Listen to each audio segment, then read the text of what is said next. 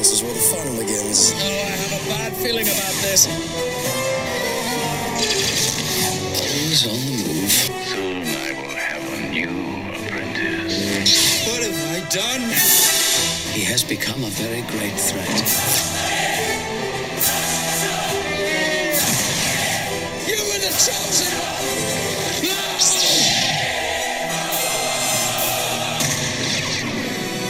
Rated PG-13.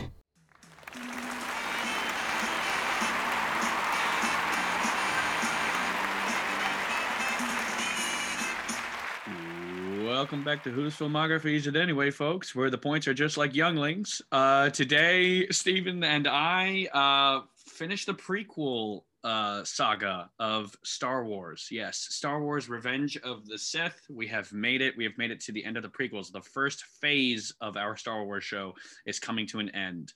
But we're really only a third of the way through, if you will. So, as always, I am your co-host and friend, Josh Page, and with me, as always, my co-host and friend, Steve Molina. Hello there. Hello there. Hello there. Oh man, this I'm ready to jump right into this one. This is a crazy, bloated movie. This is good. We've been building as any good trilogy should. It builds to this climax. It builds to this moment. Yeah, I mean, maybe built a little too long, but hey, it got to where it's going, and this is like a hell of a movie.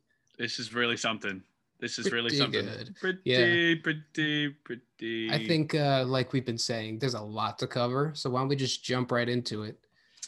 Did you see this one in theaters, by the way, just before we get started? I did. So I remember, I don't really have memories of seeing. I saw all three prequels in theaters because I was a Star Wars fan from a young age, but I don't have a cognizant memory of episodes 1 or 2. But 3 I remember because I remember going to see it at midnight. Oh man, remember AMC, midnight screenings? Remember when that was AMC, a thing? Lowe's, and Stony Brook. So in the before times, even before the before times. So the before times before COVID, the before times were I guess before the 7 o'clock screening. Really, The Dark Knight Rises and that whole things with shootings being. Taking not strict just The Dark Knight Rises, but just in general, that idea of just, gathering everyone at midnight screenings had faded over the years, but that was one of those events. Yes, movies used to come out at midnight, the Thursday before, and they premiered at midnight. And I can remember going to the diner across the street from the movie theater and was with a couple friends, and we waited online. And I remember the biggest memory I have from that the movie itself from that night was that 2 people were dressed up in costume and one person was dressed Star Wars movie? That's crazy. So there were a bunch of costumes, but there was one person dressed like a Jedi and one person was dressed like a Sith, and they walked as we're waiting outside. Jedi's walking into the wrong theater. He didn't know Order 66 was coming. No clue. Could not have foreseen.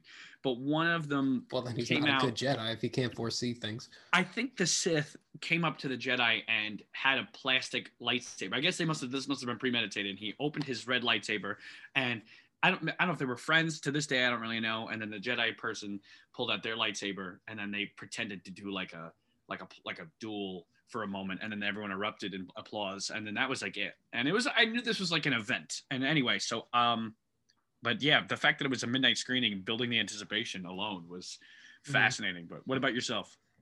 I remember seeing it. I didn't go to the midnight screening. I went to a Friday show, like after school. But what I remember is on Friday, like in school, there was one kid who did go to the midnight screening, and he became the most popular kid in school for like that one day. I think even the teacher called him up to the front of the class and was like, "Tell us, how was it?" Yeah, I remember being in English class the next day, and I remember I had said like, "Oh, Star Wars that day." I was like, "Yeah, I saw it," and I was the only one in my class who had seen it, and like everyone was like looked at me for a moment, and I was like, "Oh wow, this is what it feels like to have attention." And yeah, I think I was in like 6th grade, which is crazy. Like, it's wild, man. So long ago at this point. That's crazy. Yeah, it's wild. I'm an old man. I now have bifocals. I've become an old man filled with regret, waiting to die alone. Anyway, let's jump into production. Yes. So the pre-production happened in both Sydney and Skywalker Ranch because this entire movie was filmed in Sydney. I know that they go to Tatooine for 1 minute at the end, but that sequence was shot while they were filming Attack of the Clones. They did one pickup shot. That's what it was. Oh, interesting. I didn't know that. Yeah, I don't know this for a fact, but I assume that's why Obi-Wan was wearing a hood, because they didn't know how his hair was going to be. So they put the hood on. Interesting detail. Yeah. Well, George Lucas was like, why pay all this money for one shot in Tunisia 3 years from now when I could just get it now? Like, if you know that's how it's going to end, then what's the point? That is good. Yeah, that's good planning ahead. Yeah. It was a 60-day shoot, so relatively quick. But there was an extra 11 days of reshoots where they had to do 500 pickup shots in 11 days. My God.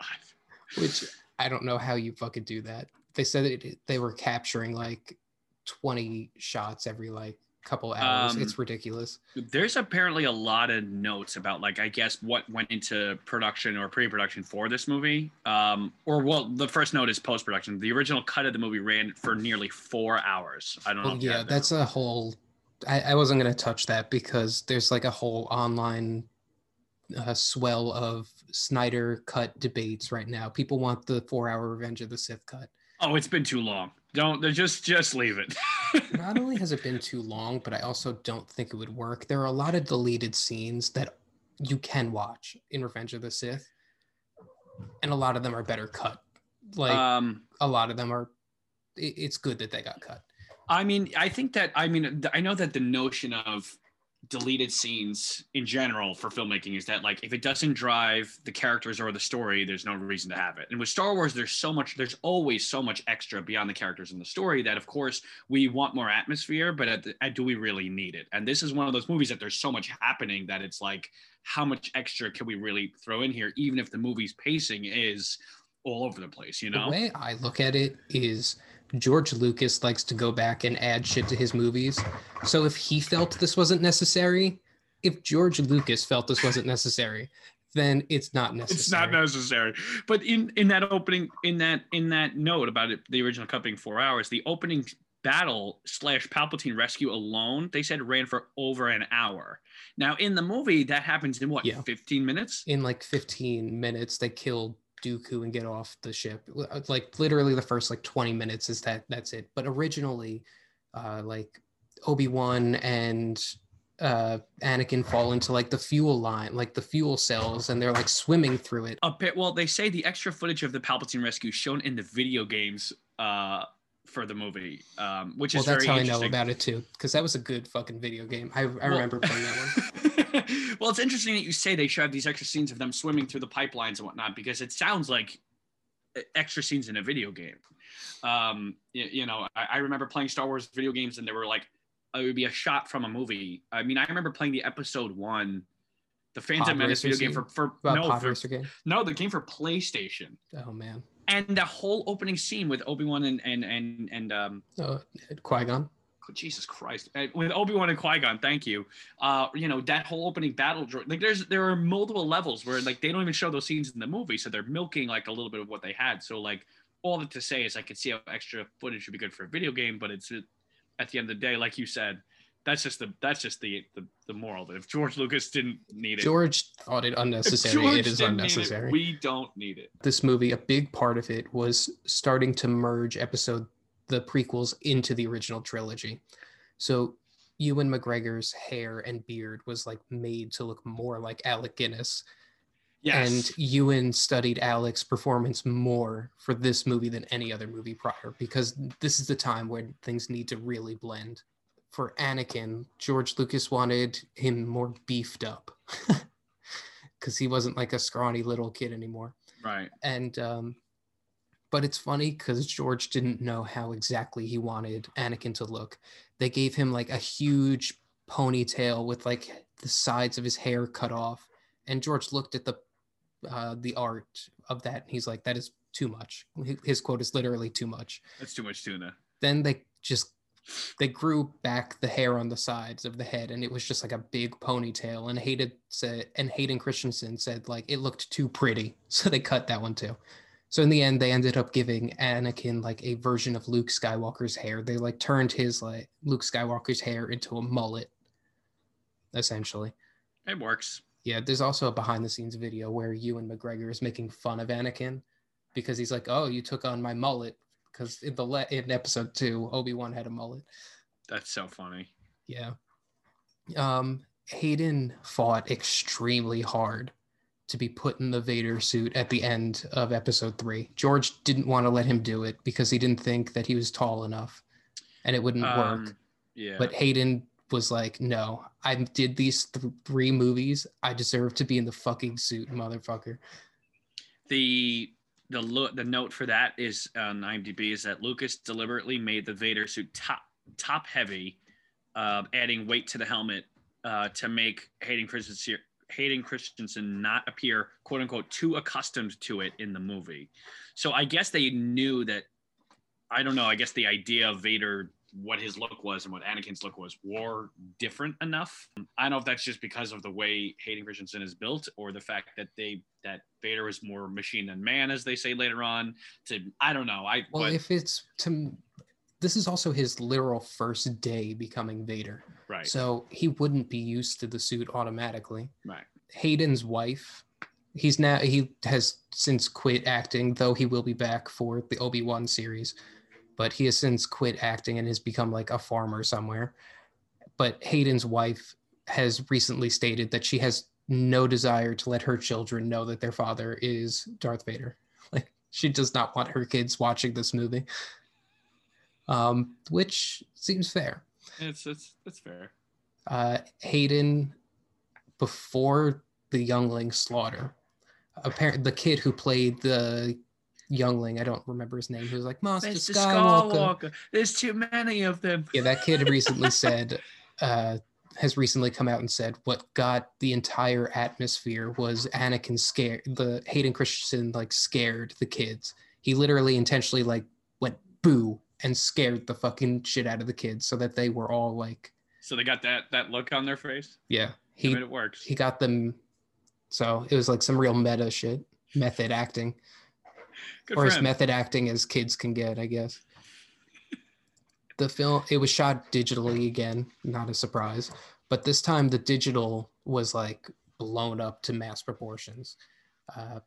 They to the point where they were shooting 2 cameras simultaneously. So they can speed up the filming production of it.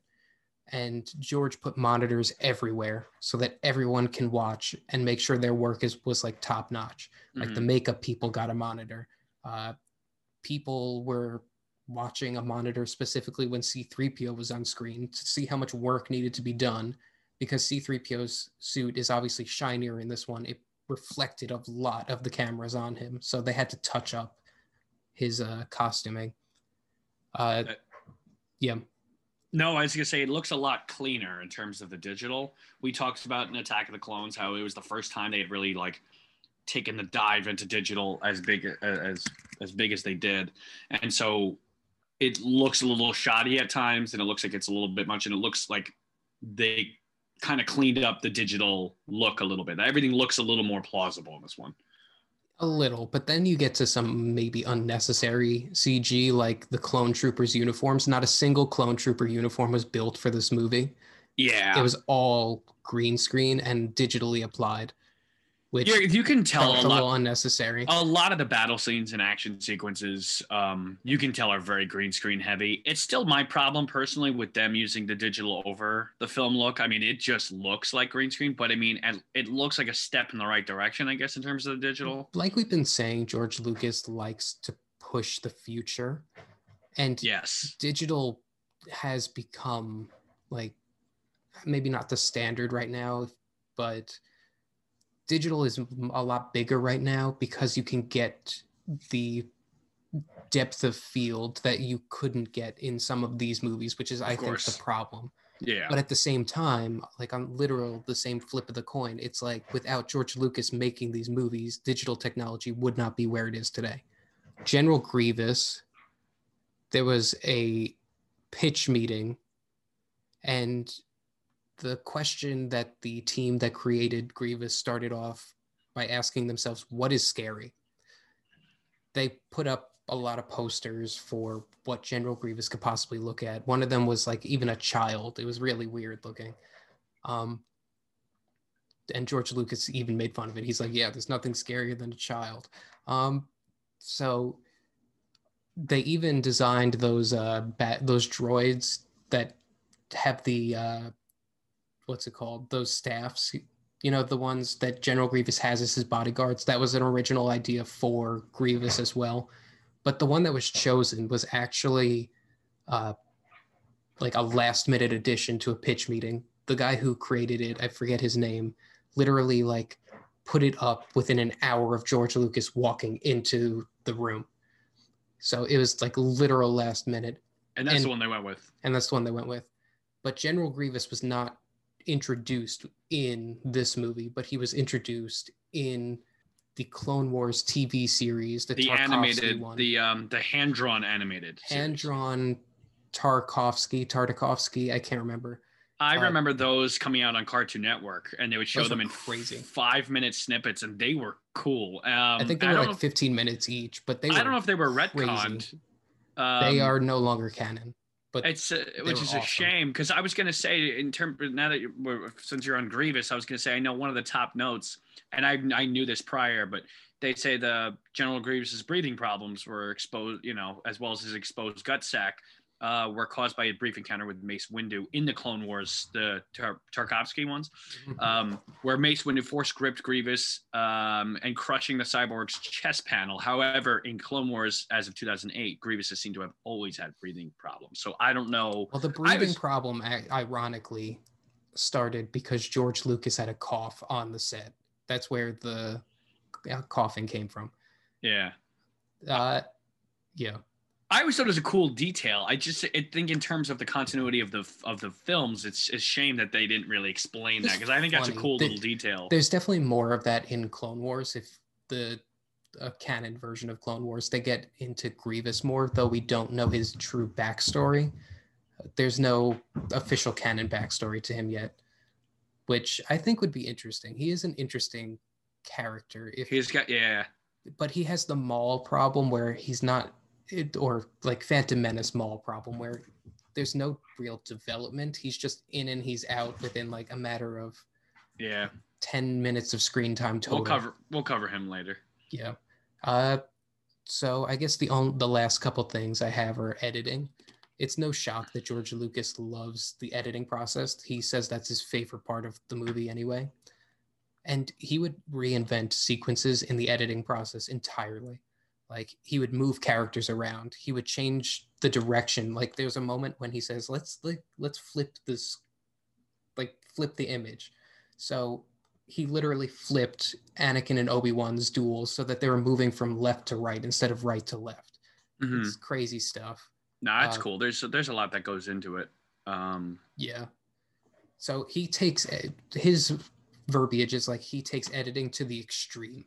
He pushes the boundaries. And honestly, though we don't really have to get into it this second, the greatest achievement of the original Star Wars, A New Hope, was the editing, in my opinion. Mm-hmm. That's what makes that movie what it is. Because it is cheesy overall. Don't get me wrong, I love it. We'll get to why it's important and how much I love it when we get to episode 4. But in a different order, that movie can be very cheesy. Sure.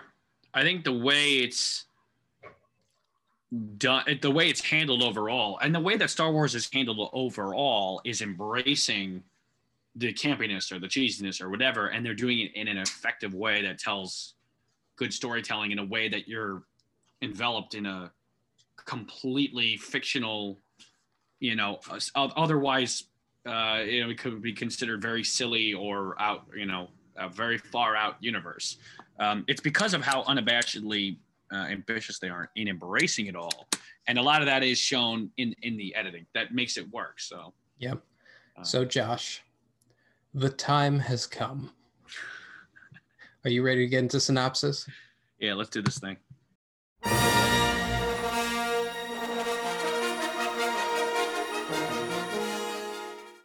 A long time ago, in a galaxy far, far away, war, the Republic is crumbling under attacks by the ruthless Sith Lord Count Dooku. There are heroes on both sides. Evil is everywhere. In a stunning move, the fiendish droid leader General Grievous has swept into the Republic capital and kidnapped Chancellor Palpatine, the leader of the Galactic Senate.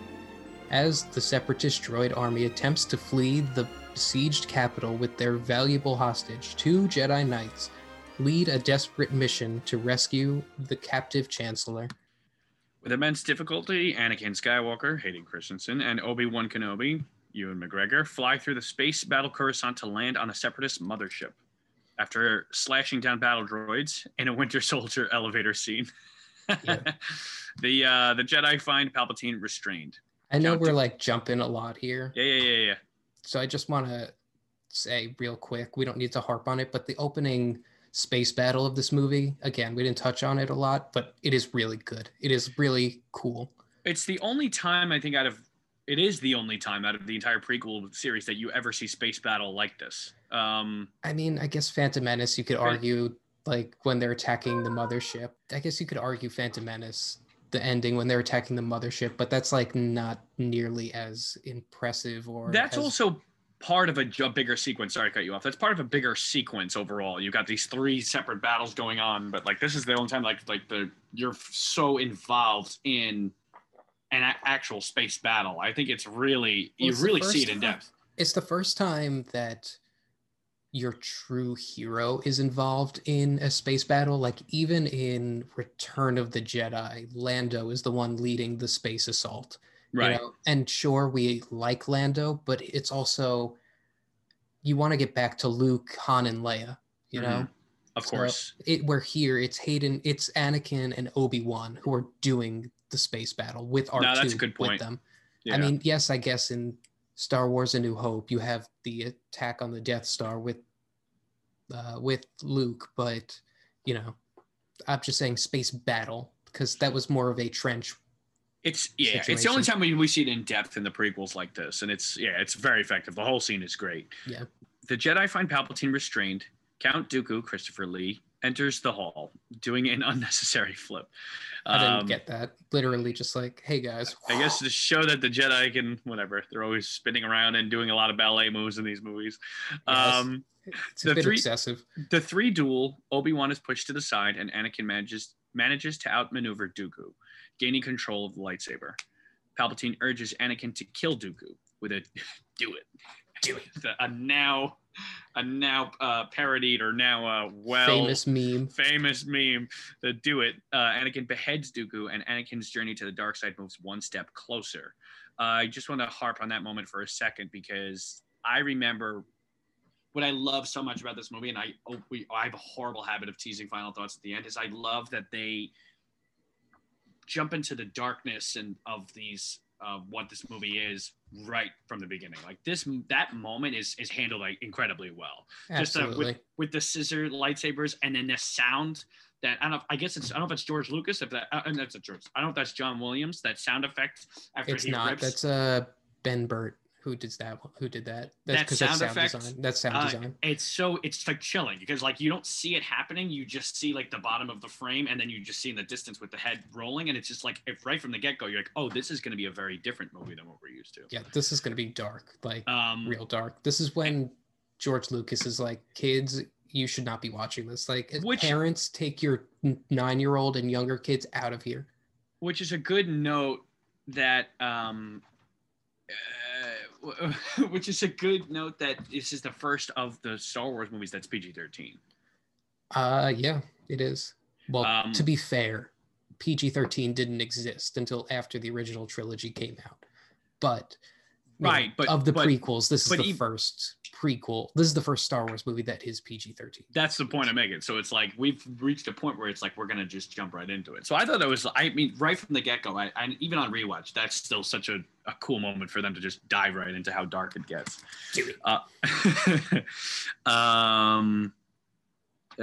Where are we? So Anakin beheads Dooku, and Anakin's journey to the dark side moves one step closer. The Jedi and Palpatine attempt to escape, but are caught in a ray shield. They are taken. How did this happen? We're smarter than this. Apparently not, motherfucker. They are taken to the cockpit for a meeting with the commander of the Separatist Army, General Grievous, Matt Wood. Grievous and Anakin taunt each other, but the Jedi quickly gain the upper hand. Grievous manages to escape by breaking the window and launching all escape pods. This whole sequence is I mean, it just keeps going. Yeah, no, right? The ship is in critical shape as Anakin attempts to land the cruiser.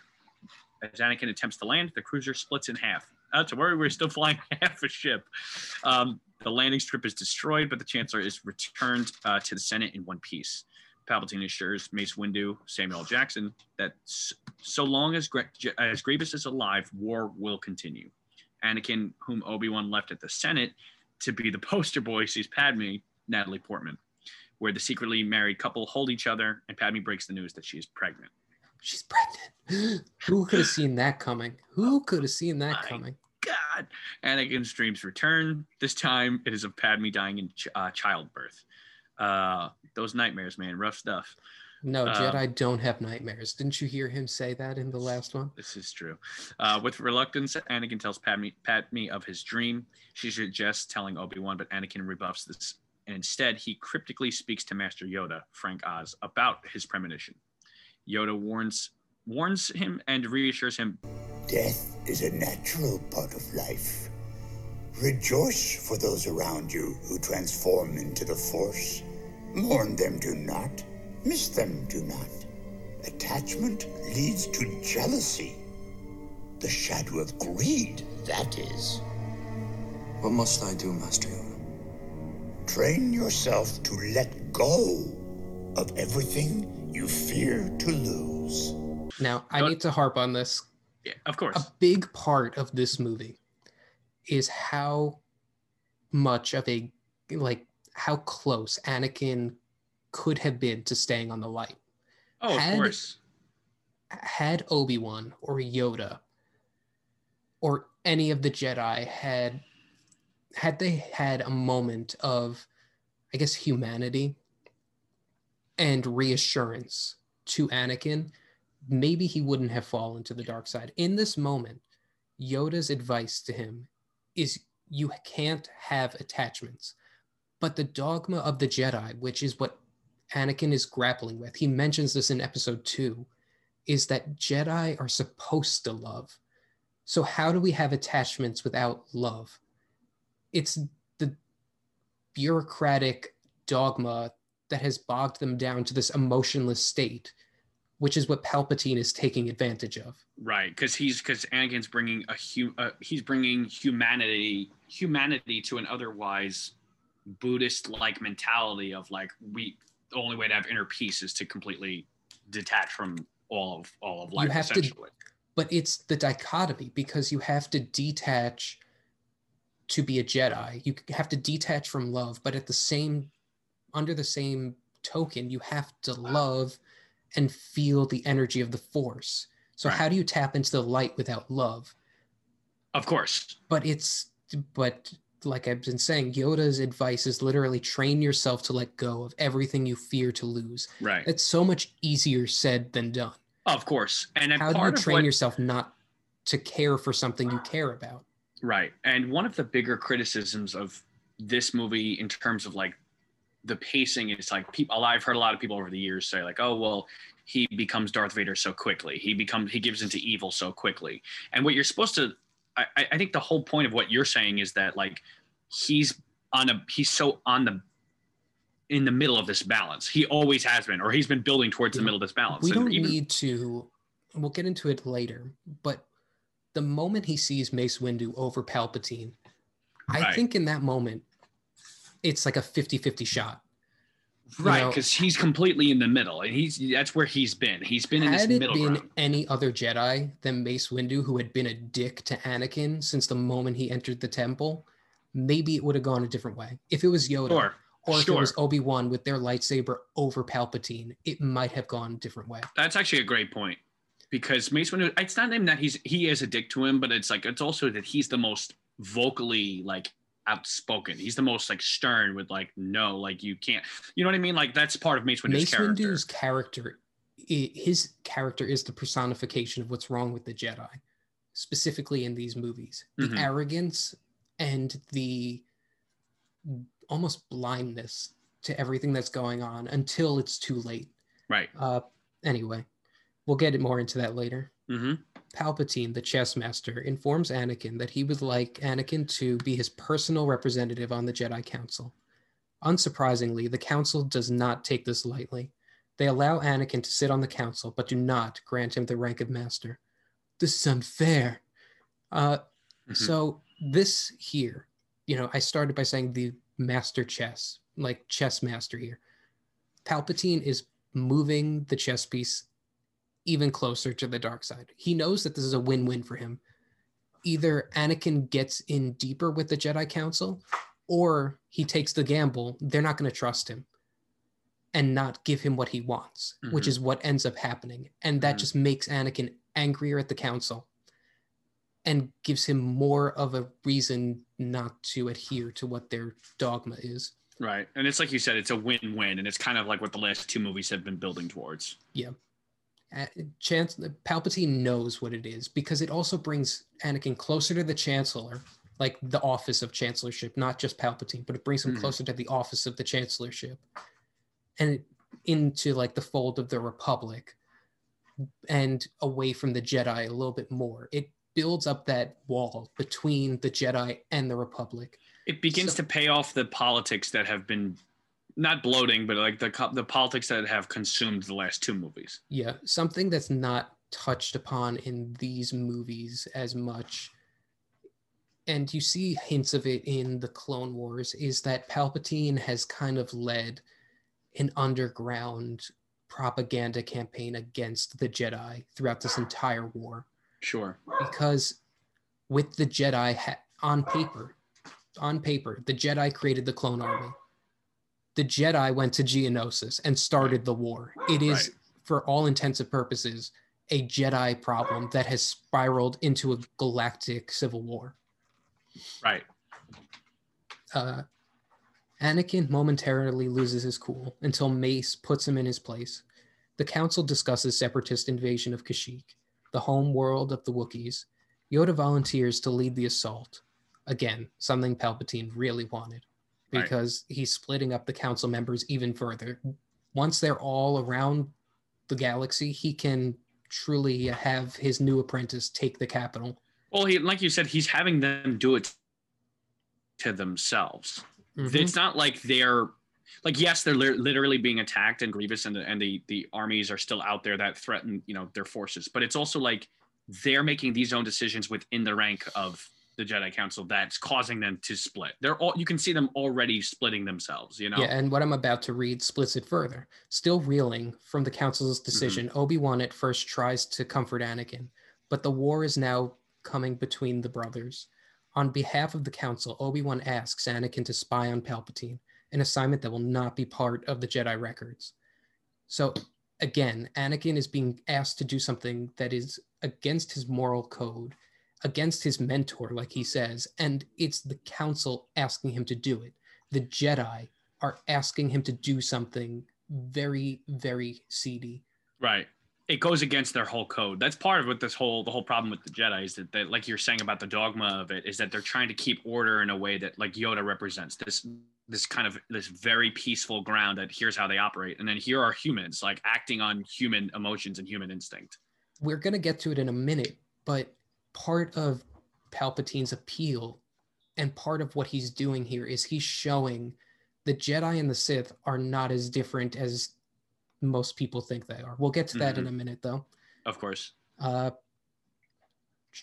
again, Obi-Wan tries to push the fact, I'm not asking you to do this, but the Council is asking you. Yeah, it's shady. En route to the Republic cruiser, Yoda, Mace, and Obi-Wan discuss Anakin. Mace flat out says he does not trust him. Yoda is also having doubts that the prophecy may have been misread. Obi-Wan assures them that Anakin has never let them down before. Palpatine summons Anakin to meet him at the Opera House. Palpatine shares that Grievous has been located on Utapau. Palpatine, playing with Anakin, expresses his fear that the Jedi are plotting to overthrow him. Anakin confirms that the Jedi have asked him to spy on him, which, again, Palpatine is playing it here. Like, I'm afraid the Jedi are trying to come at me. And Anakin is starting to see that as well. He is bringing him even closer here. And with this little gem that's about to happen, the Master Manipulator blurs the lines between good and evil, saying the Sith and the Jedi are similar in almost every way, especially in their quest for greater power. Then, with a masterstroke, Palpatine asks, "Did you ever hear the tragedy of Darth Plagueis the Wise?" The groundwork is laid that a Sith can stop people from dying. Not only is he giving Anakin the power that he has wanted since his mother died, but he's offering something that the Jedi cannot give him. Only a Sith, someone who taps into the dark side, can attain this power. But there's also the extra layer where in front of them, theoretically, again, this is not technically like canon, but in front of them, the opera they're watching is very comparable to a sperm entering an egg. And and Palpatine is talking about how Plagueis manipulated the Force to create life. Yeah. And Palpatine looks directly at Anakin. Oh, we've talked about that since Phantom Menace. That's a potential. You said that not canon, but potential theory that this has been the manipulation all along. Yeah. Yeah. So this scene, what's his face? Ian McDermott has stated like this is his favorite scene in the entire Star Wars franchise, and I kind of it's up there for me too. It'll come up later, I'm sure. It's definitely up there for me too, because you're dealing with things that are. You not only are you dealing with things that are deeper, but you're having a moment of downtime that you don't normally get in a Star Wars movie. Interesting downtime. This is like good Game of Thrones right here. As much as I love the lightsaber sequences and the action sequences and even like the lighthearted romp and comedy bits or whatever, it's moments like these that I think are important to savor, because like you said, like we don't get that often in Star Wars. It's like it's moving everything forward, but in a very interesting way. You're building character and you're building lore at the same time, which is so good and rare. The council decides to send Obi-Wan to hunt down Grievous, much to Anakin's chagrin. Again, a master stroke by Palpatine, who said, "I want you to lead the assault on Grievous." The Jedi are not showing their confidence in Anakin where Palpatine is. Right. Before loading onto the Republic cruiser, Obi-Wan and Anakin say their last goodbye as friends. Dun, dun, dun. Grievous, under Sidious's instructions, order the Separatist leaders to go to Mustafar. Obi-Wan boldly jumps down, greeting Grievous. "Hello there." Another memeified, moment in this. Dude, this movie is probably the most memed Star Wars movie of any of them. It probably is. There's so many of them. Grievous breaks apart his arms and ignites 4 lightsabers. With the landing of the clone army, Grievous is put on the run. The council orders Anakin to alert Palpatine what is happening on Utapau. That's what I meant. Utapau. Ki Adi Mundi, Mace, and Yoda linger and express dark thoughts that if Palpatine does not step down, the council may have no choice but to take over the Republic. Anakin enters Palpatine's office as he is looking at the Death Star plans. Knowing the war will end imminently, Palpatine finally reveals that he knows the dark side, but more importantly, can help Anakin to save Padme from death. That's the knife in there, right? Everything he's been teasing, and he knows, but he knows. This is a man who knows how to manipulate. This is a man who knows how to manipulate. Anakin says he's going to turn Palpatine over to the Jedi Council. On Utapau, Obi-Wan kills Grievous in an uncivilized way. With a blaster. The moment will come up later, but I love that whole sequence. So uncivilized. It's everything about it's amazing. But Mace, Kit Fisto, Aiden Aegon, is that what it is? Aegon Aegon Kalar? Kalar. And Cersei too. Yep. I clearly have studied these characters and their names very well. They enter Palpatine's chambers and immediately ignite their sabers. Palpatine springs into action, killing the 3 of the Jedi instantaneously. Another moment like with the opening of this, when they behead Dooku, was and they showed it. I remember it from the trailers. I remember getting like goosebumps when they have that moment where Palpatine's lightsaber just like kind of just enters his hand. It's so different than like, this other. Yeah. His lightsaber just entering his hand is George Lucas's homage to Taxi Driver when Travis builds the sliding thing that with the gun could just pop into his hand. It's good because like otherwise it's very like, I don't know, there's something about like how quick it happens and how just the again with the sound effects and him just, it's really. What's even funnier is Ian McDermott when making this sequence was like, I didn't even know he knew how to use a lightsaber. I just thought he used the Force. It's great because it's the first time you see it. You don't see it coming at all. Like, so it's really like, holy shit. So it's a great holy. The Senate. It's so good. Something that's interesting in, again, like quasi-canon is that Sidious was a master duelist, obviously, like master duelist, but he hated lightsabers. He found them beneath his ability. And the line in Return of the Jedi, when he's talking about a lightsaber, he refers to it as a Jedi's weapon. I was gonna say, yeah. He sees it as a Jedi weapon. Yeah. And beneath his ability. I think it's great character development that even, like we expect Jedi and Sith to fight with lightsabers, but the idea that they have these different opinions on them, even something as simple as that, as had the way that they have their dialogue about it, even if they do use you gotta have an opinion. Yeah. Oh man, I shot Marvin in the face. Mace seemingly gets the upper hand right before Anakin walks into the office. Palpatine shoots lightning at Mace. The lightning deflects back onto himself, as we would see throughout this franchise, building sympathy from Anakin and leaving Mace with no choice but to kill. As Mace brings down his lightsaber, Anakin ignites his and cuts off Mace's hand. With a smile, Palpatine shoots Mace out the window, proclaiming power, unlimited power. Now, here's my question. Yeah. This has been a long debate in the Star Wars community. Did Mace get him down, or did he choose to go down in that moment? What do you mean? The moment that Mace kicks Sidious's lightsaber out of his hand and pushes him against the window, did Sidious plan that? Or did Mace actually get him down?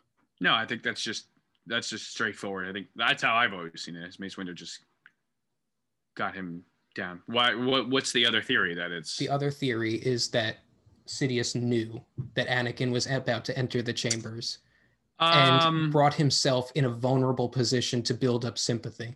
I see what you're saying now. So I think that it's a little bit of both. I think that in that moment, Mace Windu was genuinely overpowering Sidious. I do like Sidious is powerful, but I think that in that moment he was overpowered. But I think that Sidious knew that he wanted this. He knew he wanted Anakin to get to where he would, because his plan wouldn't have worked if it was just him. You know what I mean? He knew the potential, and so I think maybe he underplayed like that whole idea of like I'm too weak or you know what I mean? Like he's playing off like he's definitely. Which is why I'm inclined to believe that Sidious kind of went down with intentionally. I feel like he set that up because I see what you're saying, because he's setting up Anakin to feel bad for him. Like exactly. He's clearly playing into like no, like he's like a pathetic. He's literally old man becoming an old man in this sequence because he's shooting himself with lightning. He's he's garnering sympathy.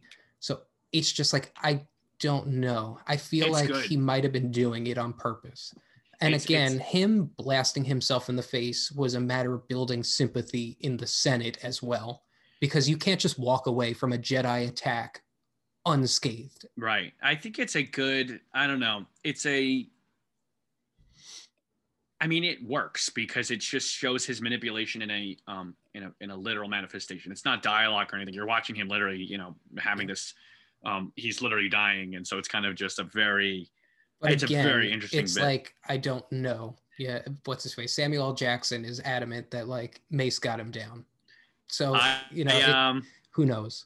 I don't know. I like that though. I like that there's even the whole debate of it. I like that idea. I've never heard that before. But Palpatine's head drops with an orgasmic look on his face. To Literally, say the least. he would literally see his vinegar strokes. Good. Anakin's still in shock. Asks, What have I done? You're fulfilling your destiny, Anakin. Anakin pledges his allegiance to Sidious, who then anoints him as his new apprentice, Darth Vader. Sidious instructs Vader to go to the Jedi Temple and kill everyone. Then go to Mustafar to kill the Separatist leaders, ending with a gleeful cheer that Once more, the Sith will rule the galaxy. And we shall have Palpatine's voice is like lower than it normally is. yeah, it's creepy. It's very it's good that you just assume he's going to become a crusty old man, but to actually show this sequence the way they do is it's bold, and for me it's always worked. I think it's very just everything about it changes. His voice, his appearance, it's just there. I mean, you see that transformation for both these characters, but one is literally, I mean, he's literally a different character after this. Now, one complaint I kind of agree with about this movie is Palpatine anoints him Vader, but like, what's the context of the name Vader? Like, it's just like, okay, cool, you see him get the name, but why? Why Vader? Like, I guess you assume he's had the name in his pocket. I've never really questioned it. It's kind of, it is abrupt, but it's kind of just, I don't know the explanation behind it. Yeah. With the 501st, Anakin begins his assault on the Jedi Temple, while Sidious initiates Order 66. The Jedi around the galaxy are being hunted down by the clone troopers. Yoda, sensing this, drops his cane and clutches his chest. Only Yoda and Obi-Wan manage to escape Order 66. At the temple, Vader finds the younglings in the council chamber. Master Skywalker, there are too many of them. What are we going to do? It's sad how many jokes have come from. You're right. It has been deaths. named. My favorite, I'm sorry, just to interject, the whole Twisted Tea video that went viral last year? The guy smacking the Twisted Tea over the face of the other guy. Yeah, okay. So someone made a meme of Master Skywalker, what are we going to do? And then it's, instead of a lightsaber, it's a giant Twisted Tea can that someone That's like funny. photoshopped in there. And I was like, Jesus, this is just getting, again, more how meme-centric Revenge of the Sith is. I know, right? There's no verbal response, only a stare of pain and death with the ignition of his lightsaber. Padme from her apartment, her luxurious fucking apartment, weeps as she watches the temple burn. Bail Organa, Jimmy Smits, doing his own investigation into what is transpiring at the temple. Upon landing, the clone troopers at gunpoint order the senator to leave. Before he can, Bail witnesses a Padawan gunned down. In his cry of no, Bail decides he cannot let this happen. The Tantive 4 sends out a beacon to any Jedi still alive. Yoda and Obi-Wan manage to lock on it. Bail is called to a special session of the Senate. Yoda and Obi-Wan decide to use this as an opportunity to go back to the Jedi Temple. Anakin lands on the volcanic planet of Mustafar and butchers the remaining separatists. As the savagery unfolds, he looks at the camera with his Sith eyes. At the same moment, Palpatine declares, In order to ensure the security and continuing stability, the Republic will be reorganized into the first galactic empire for a safe and secure society. Where have we heard something similar to that before? The Senate cheers as the music crescendos, ending with Padme wearing the rebellion seal in her hair. Louds, So this is how liberty dies. With thunderous applause. Now, a lot to unpack there. I just want to start by yeah. saying what's interesting to me is Anakin is slaughtering the separatists on Mustafar. Simultaneously, Yoda and Obi-Wan are butchering clone troopers. Again, the lines are being blurred. Who's really worse here? Well, they're doing it out of defense. That's the difference.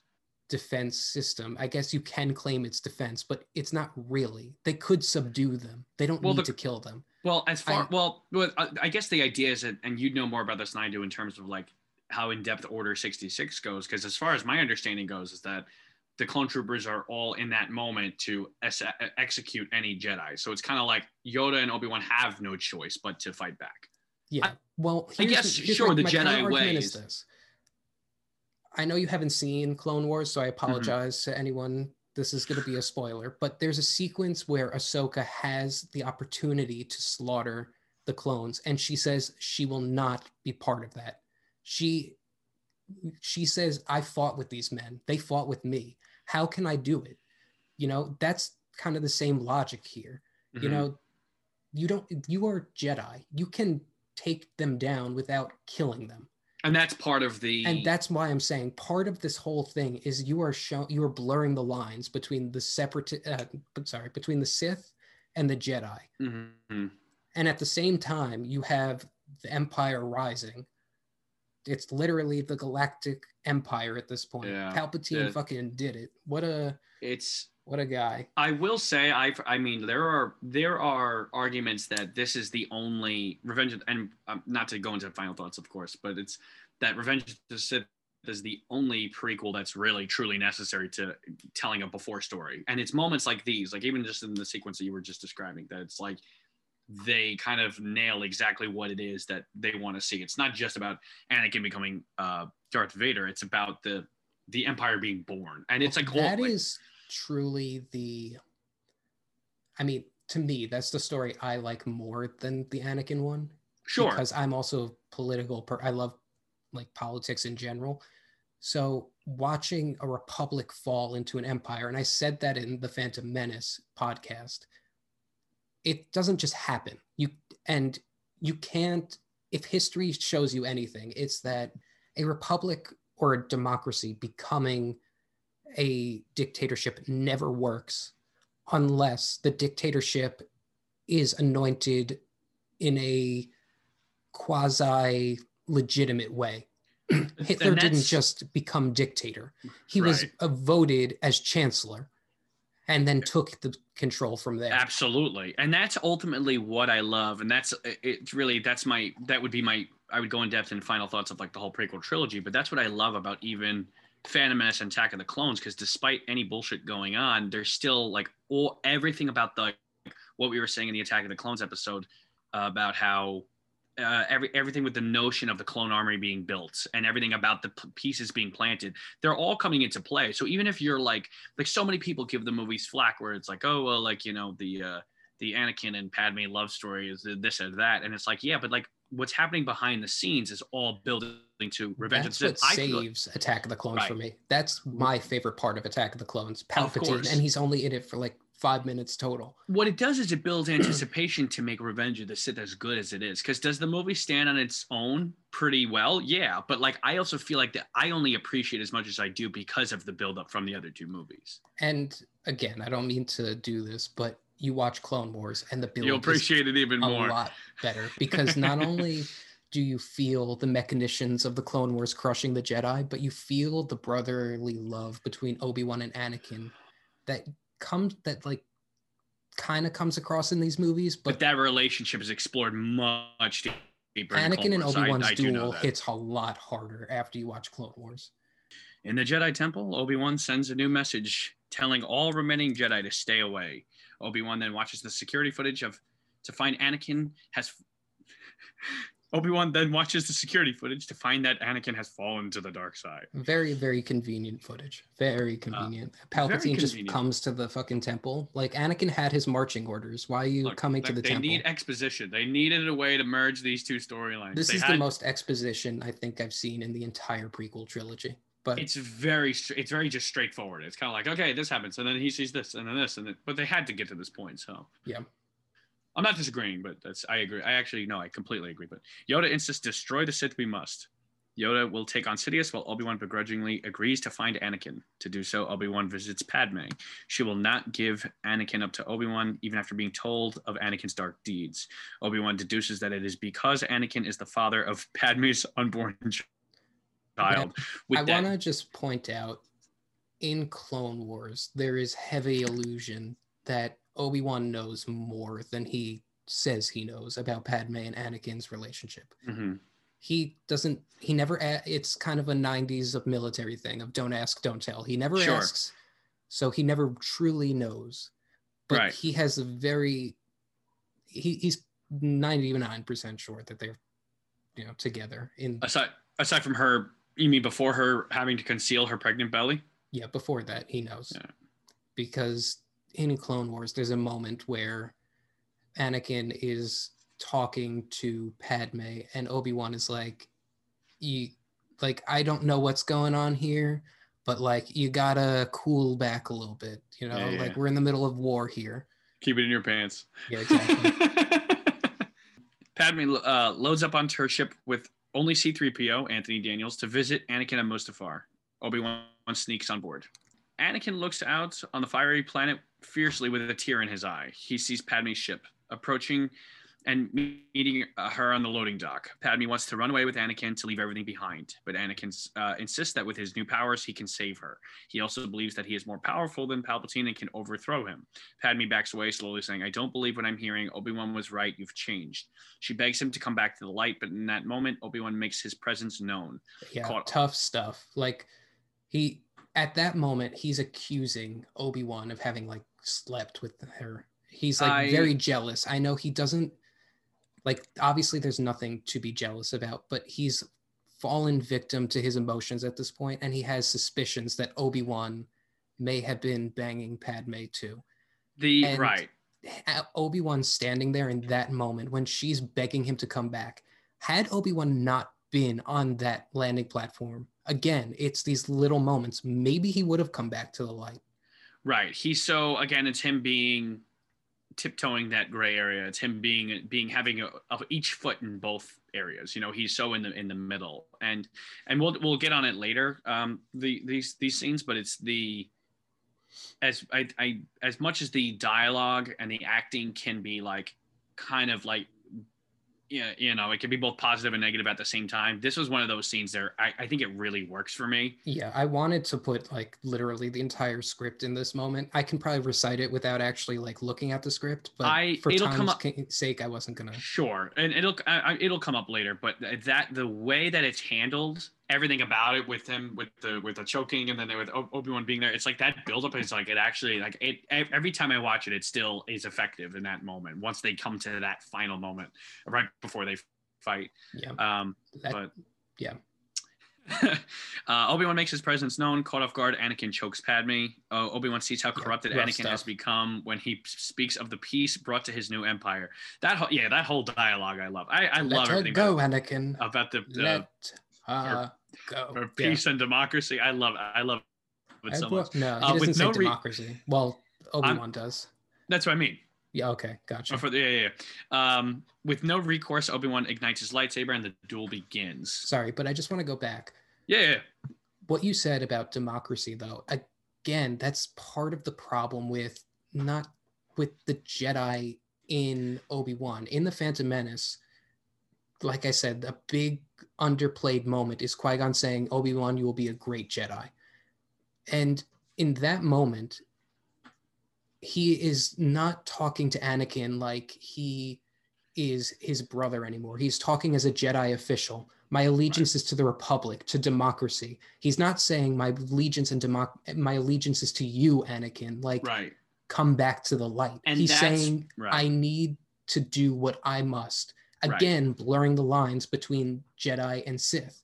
The line is literally only a Sith deals in absolutes. Well, Obi-Wan, you are dealing in absolutes as well in this moment. Right. And that's why when Anakin says, if you're not with me, what does he say? If you're not with me, then you're my enemy, because that right there shows the difference between the two characters, how the characters have changed in that moment, because Anakin's acting exactly on, again, human emotion, where Obi-Wan's trying to say, no, I'm acting on my politics and where I stand with my, with where my beliefs are.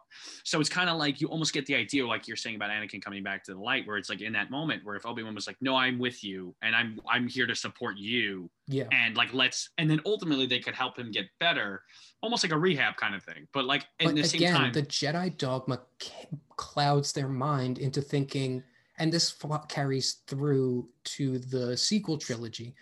Yoda always says, once you start down the dark path, forever will it dominate your destiny. Luke, what makes Luke so extraordinary is he does not take that as dogma. He says, no, there's still good in my father. I sense it. I can get him back to the light. That's what makes Luke different. Right. He throws away his lightsaber and is willing to say, I will die if there truly is no good in you, which is something Obi-Wan can't do. Him and Yoda need to kill the Sith. They can't just, but again, that it's blurring the lines. Right. And then but this also is why I think Vader coming back for the Obi-Wan series could work, because in Return of the Jedi, you have Vader saying, Obi-Wan once thought as you do, when Luke says, like, come back to the light. At what point during this conversation do you see that? You don't. So I think in Obi-Wan, years after Vader has been Vader, Obi-Wan can plead to him. His whole mindset will change. Exactly. His whole mindset will change. And Obi-Wan saying, no, come back to the light. It's too late at that point. Mm-hmm. Anyway, Yoda with ease walks into the Senate chambers. I hear a new apprentice you have, Emperor, or should I call you Darth Sidious? The two spar verbally, then lightsabers come out. The Chancellor platform rises. We cut back to them as Sidious hurls senatorial seat after seat at Yoda.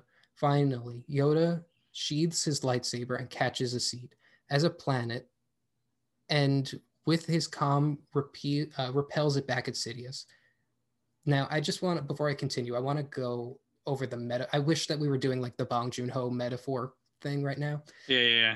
Because Yoda and Sidious are literally fighting for the galaxy in the arena that houses the government of the galaxy. It's pretty cool, yeah. Not only that, but like I said, there's the moment where Sidious is hurling the Senate seats at Yoda, and it's very much like a truncated version of the Clone Wars. Sidious doesn't care how many people die, how many planets crumble, as long as he comes out on top. Right. Where Yoda, for so long, had been dodging the blast that Sidious had been throwing, finally stops, and in a moment of calm, catches a planet and realizes in this one moment, with calm and through the Jedi Force, through the Jedi way, I can possibly get a hit on you. Mm-hmm. Like, if I save one planet, I can say, or one person, Luke, if I can train Luke, I can throw something at you are not expecting. Right. It's very metaphorical. Their philosophies are explored in this very, like you said, literal metaphorical moment. With all his might, Sidious fires lightning at Yoda, but Yoda does not budge. The potential energy goes kinetic and blasts them both back. Sidious holds above. Yoda, realizing the battle has been over for years, leaves the scene, telling Bail, into exile I must go. Failed I have. Now, in the novelization of episode 3, there's a line, I don't have it in front of me, but there's a line that says, when Yoda is falling to the ground, he realizes that Sidious has been planning this for years. Like, the Jedi have lost. They lost 10, 20 years ago, and they just didn't see it until now. And that's the whole crux has to change. Yeah. That's the whole crux of these movies. And we talked about that in our Attack of the Clones episode. We'll get to it more at the end, but it's like, that's the whole purpose, is the failure. It's the, it's the whole setup to fall. Sidious orders a ship be readied. I sense Lord Vader is in danger. On Mustafar, Obi-Wan and Anakin's duels had led them down to a molten river. Seeing that Anakin's dead Sith eyes, Obi-Wan professes, I have failed you, Anakin. I have failed you. So they're both, Obi-Wan and Yoda are both reaching this moment of failure. Clarity. The duel reaches a climax when Obi-Wan jumps onto solid high ground. Another memed moment, but another more great. memes than I can. So many name at memes, this moment. but it is a great moment. Anakin will not accept that Obi-Wan could have beat him, and he jumps. Obi-Wan slashes off Anakin's limbs. Shattered by what has transpired, Obi-Wan reminds Anakin who he was supposed to be. You were the chosen one! It was said that you would destroy the Sith, not join them! Bring balance to the Force, not leave it in darkness! Anakin's rage pierces through. I hate you. I hate you. Such a, I love it. That's such to be fair to Anakin, I'd hate anyone at that particular moment. Another great moment. Obi-Wan mourns the man Anakin used to be in response. You were my brother, Anakin! I loved you! Just then, Anakin catches fire. Obi-Wan grabs Anakin's lightsaber and leaves.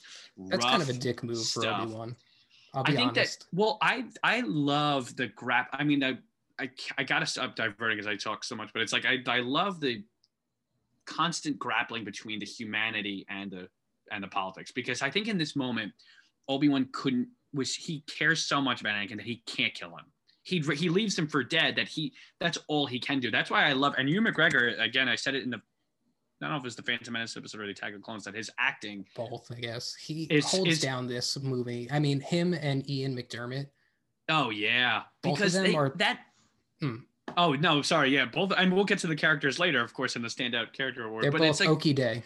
But Okie Day. But that moment, even when he turns around and he catches fire, and he's got this look where it's like he's actually like he's in pain. Like he can't look at him like that. All he can do is walk away. And I love that he doesn't have it in him to just actually kill him. He cuts off his limbs and leaves him for dead, and he's on fire, but he can't do it. He literally just walks away. To the will of the Force. He kind of like Yoda has come to this moment of clarity where they're saying, like, they're coming to the terms with what Qui-Gon has been saying or had said years ago, that the Jedi don't listen to the will of the Force anymore. Right. And here they are listening finally and going, we're just going to let what happens. The Sith had their plan. We're going to proceed with ours. Right.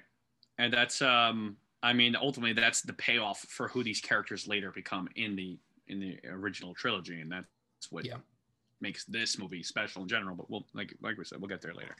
Obi-Wan grabs Anakin's lightsaber and leaves. Anakin managed to survive and crawls his way up to the edge of the cliff. Sidious finds him and orders them back to Coruscant. On Paulus Massa, Padme has lost the will to live. Really, it's really fucking easy, I guess, to just, I don't want to do it anymore. Sad. I feel like that's, something this generation, the current young generation, like, can relate to. I've lost the will to live, except no one can just die that easily, Oh, man. I guarantee if that was possible, there'd be a lot more deaths during Corona, just from people being sad about being quarantined. Absolutely. Vader, Luke, and Leia are all born simultaneously. Padme whispers to Obi-Wan, there is still good in him. I know there's still. Luke begins to cry as his mother lay dead. In a chill-inducing moment, the mask is placed on Vader's head. He takes his first breath. Like Frankenstein's monster, the slab Vader rests on rises. Not free of Anakin completely, Vader asks his master, James Earl Jones voiceover reprise, where is Padme? Is she safe? Is she all right? It seems in your anger, you killed her. Vader, enraged, destroys the lab. Sidious, in the shadows, smiles. Now, I just want to talk about two things. One, just like, I don't know if you picked up on this, but while Vader is being created, there's the overhead shot of him, and he is literally enmeshed in the Imperial seal. Like, he's being constructed inside the Imperial seal, which is just interesting. And two, I know that I keep talking about quasi-canon, but there are debates among Star Wars fans of whether Sidious was using Padme's life force to keep Anakin alive. He was literally stealing her life to give to Anakin to survive the surgery. The vagueness which has come up in every of our prequel episodes now about how much Sidious can orchestrate just goes into debate and question of how powerful the character really is, because the fucker can survive being thrown down the Death Star shaft. So It depends on what you consider canon. Man. Wow, thank you for reminding me that we have to cover that soon. But anyway, I think I actually enjoy that it's not confirmed. I enjoy that it's not canon. I enjoy that it's vague and that's up for debate, because like Shmi being pregnant with, via the Force to give birth to Anakin, in the same way that Padme dying because she's lost the will to live, are both like, there's enough vague mystery behind it where it's like, well, what really Shmi being taken by the Tuskens? It's like all right. It's very it's straightforward enough, but vague enough that you could theorize, and I like the ambiguity of that. So yeah. Yoda, Bail, and Obi-Wan conclude to keep the Sith away from the children. They must be separated. Some real Parent Trap stuff here. I guess this is what happened with Lindsay Lohan's parents too. Bail will take Leia to Alderaan. Obi-Wan takes Luke to Tatooine and watches over him. Before the meeting is adjourned, Yoda has training for Obi-Wan, training from his old master Qui-Gon.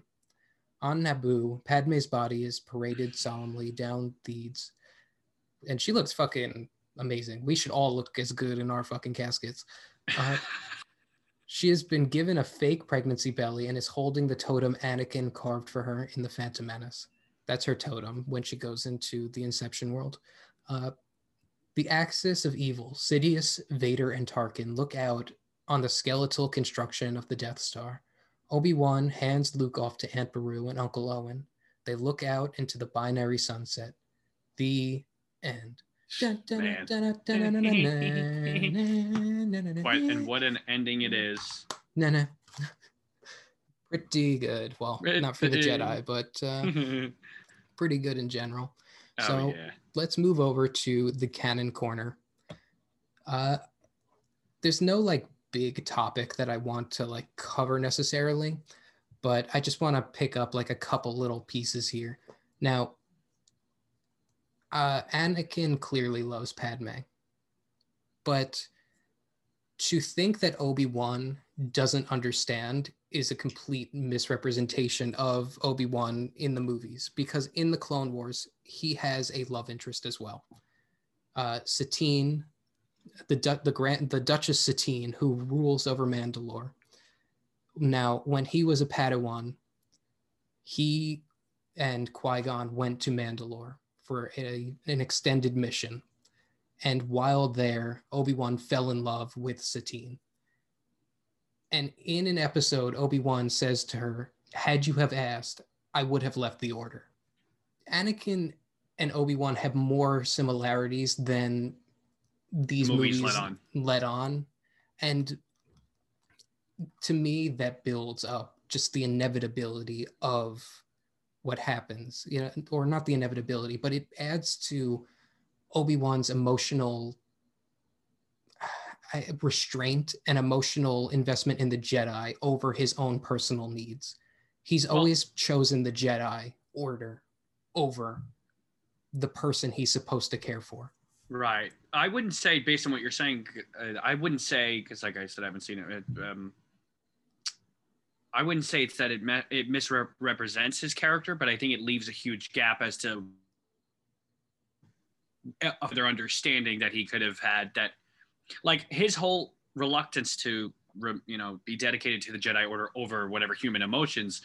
I mean, it wouldn't have worked in the movie if he's like, if there was like, let's say there was dialogue where Obi-Wan's like, "I understand how you feel. I once loved someone." And like, if you don't know the context of that story you were just saying, it's like, it would feel out of place.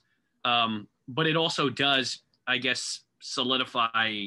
It also adds to the tragedy of Anakin, because you now watch Obi-Wan, who was able to give up and surrender his love. Right. And you watch Anakin, who was unable to do it. So. Correct. Yeah. There's definitely more depth. I mean, even just from knowing that backstory. Yeah. You ask why Yoda chose Dagobah, or anyone asks why Yoda chose Dagobah. In a Clone Wars episode, he is brought to Dagobah as part of his quest to achieve immortality. Part of what makes Dagobah such a good hiding spot for Yoda is that it is shrouded in the dark side. the dark side consumes that planet whole. So his force abilities, his light, is concealed in the vast darkness of the planet. So no one would pick up No on one it. would be able to pick up on his presence because That's of how very dark the planet is. Interesting. Yeah. Yeah. And obviously it I has like the that. cave on that planet, which, is literally a black hole. Obi-Wan's message to the other Jedi, you see that in Jedi Fallen Order and Rebels. He obviously sends a new message saying to all the Jedi, like, get away from the temple, get away, don't come back, please. And obviously more than just 2 Jedi survive Order 66. I think there've been 10 or 11 overall people that have survived. I don't know all of them, but there have been a few. Yes. No, I was saying now in terms of canon, the biggest gap is between Attack of the Clones and Revenge of the Sith. Now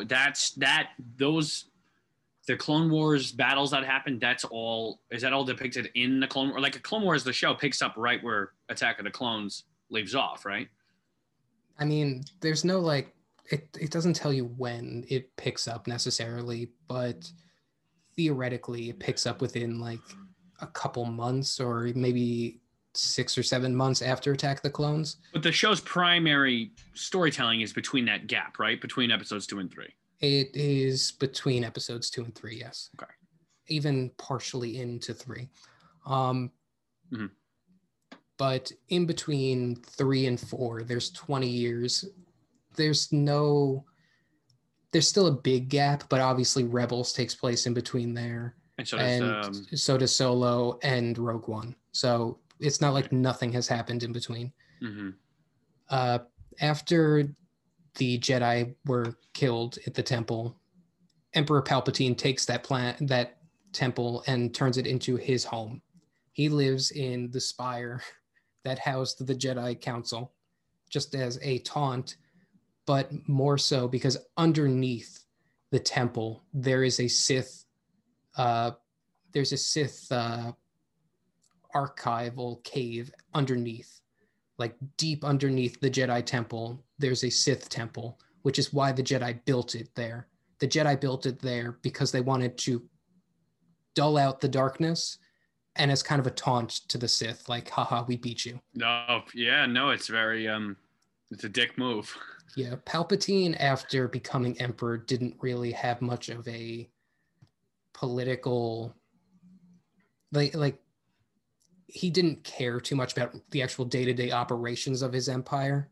Sure. He just wanted to be in control of it all. He spent a lot of time in that Sith temple underneath the council, underneath the Jedi temple, as he wanted to build his power and achieve immortality too. Mm-hmm. Which, again, The Rise of Skywalker picks up on. There's a Vader comic that takes place immediately after episode 3 as well, like literally immediately.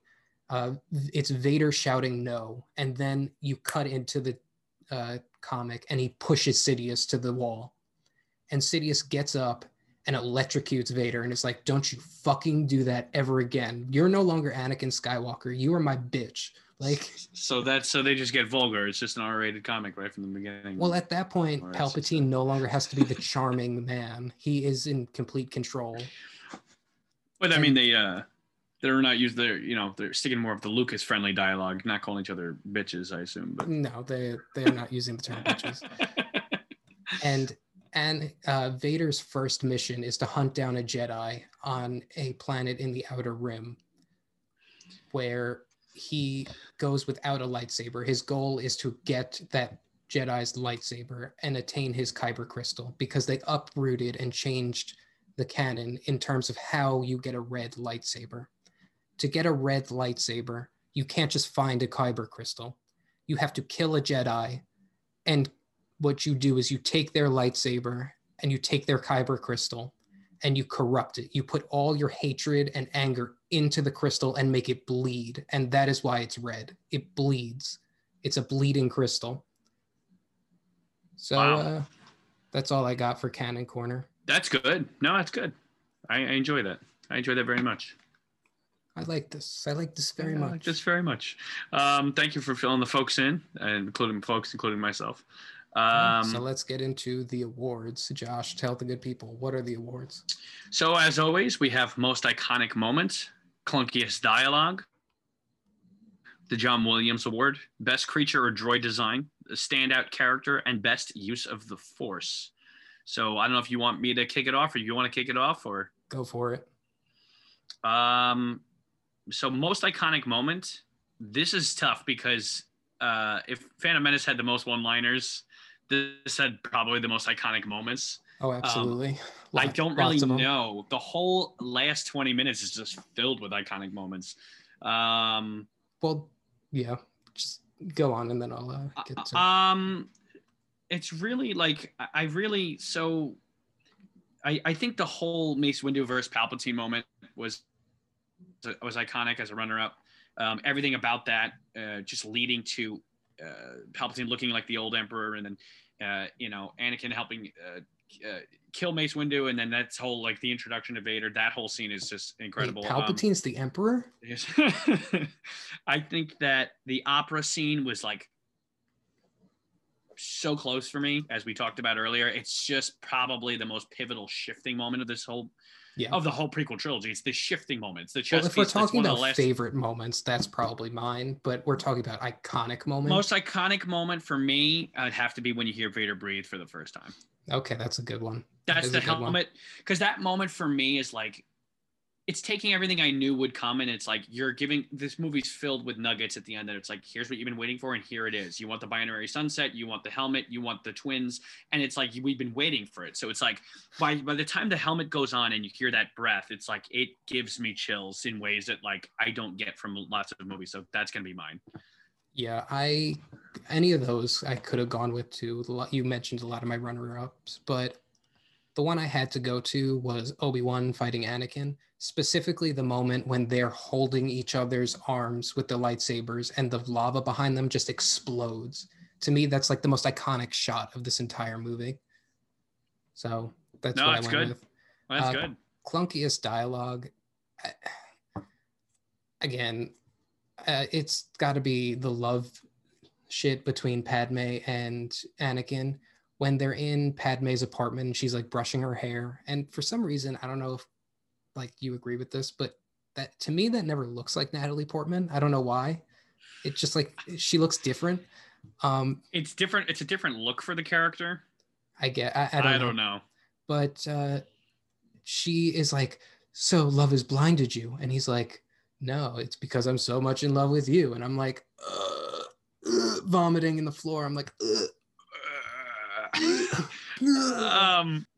I think the Padme Anakin dialogue is the only time it really feels as clunky as it does, because Star Wars is filled with like otherwise seemingly corny dialogue, but if it's done in the right way, it's easy to dismiss. But the scenes here just are a repeat of Attack of the Clones with them in the meadows. I mean, so my answer is what we talked about right before the Obi-Wan shows up at the end on Mustafar, because it's like, as compelling as it becomes, that dialogue there, I won't do the whole. And Anakin's dialogue. And Anakin, yeah, it's really the specific line is like, I don't mean something like Obi-Wan's trying to turn. Yeah, well, even that I don't really mind. It's really the love is the moment I have is like, all I want is your love, and it says love won't save you, Padme. Only my new powers can, and it's like stuff like that. It's kind of like, I get it. You're building the story forward, and you have to make these characters come to fruition. Two characters otherwise don't seem to.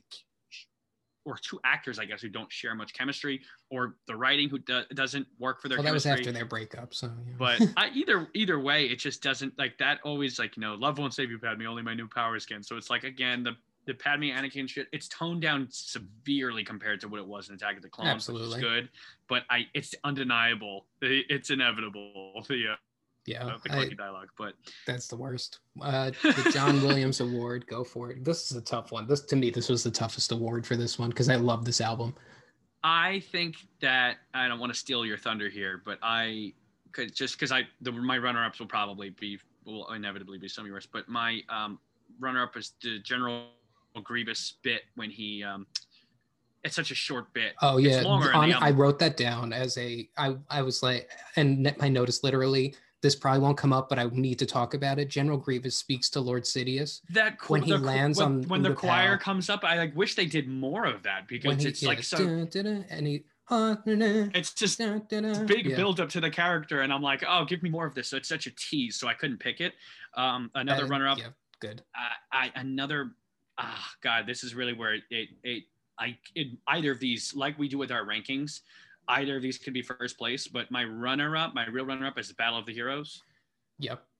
That's another one for me. I just feel like, and if this is yours, I won't harp on it too much, or we could make it a discussion piece. But I feel like Anakin's betrayal is the that's one. mine as well. You literally wrote down the three that I wrote down. Anakin's betrayal is just so heartbreaking, and it's the song that plays when Anakin is invading the temple and Order 66 is given. No music in this movie hits as hard for me as that, because Williams is somber. I mean, it's no secret that Williams knows how to set mood. Like, you listen to the Schindler's List soundtrack and you're just like ready to fucking like go into a depressive state. So like he understands how to do it. It's just like this knocks it out of the park. I think, well, part of what I said with Across the Stars from Attack of the Clones, the love theme, is that John Williams writes music that carries the scenes themselves sometimes. Like sometimes that's a good point. Sometimes his music carries the scene. Now the Order 66 sequence is sad enough, but I think it's that score that builds and builds as the characters die in a montage, that it's the score done. Helps a lot because you're killing off characters that you're supposed to care about, but you don't really know unless you watched Clone Wars. Like Ki-Adi-Mundi, it's sadder when he dies when you watch Clone Wars because you've had a couple of adventures with him. But if you're just watching the movies, it's like, okay, who is this guy? But I mean, I don't disagree, but I think it's such a testament to John Williams' talent, because I barely knew these characters and I still felt sad. Well, that's my point. Them you know, through the music, he's telling you this is some sad shit, even though you don't really know the characters. I had, before Rise of Skywalker came out, and because it was going to be the last of the Skywalker saga, I told you off air that I had introduced the Star Wars films to my mother. So it's like we watched them all and she demanded they be watching chronological order so she could understand. And it's funny because by the time, because she's a very emotional person when she watches movies, she wears her heart on her sleeve.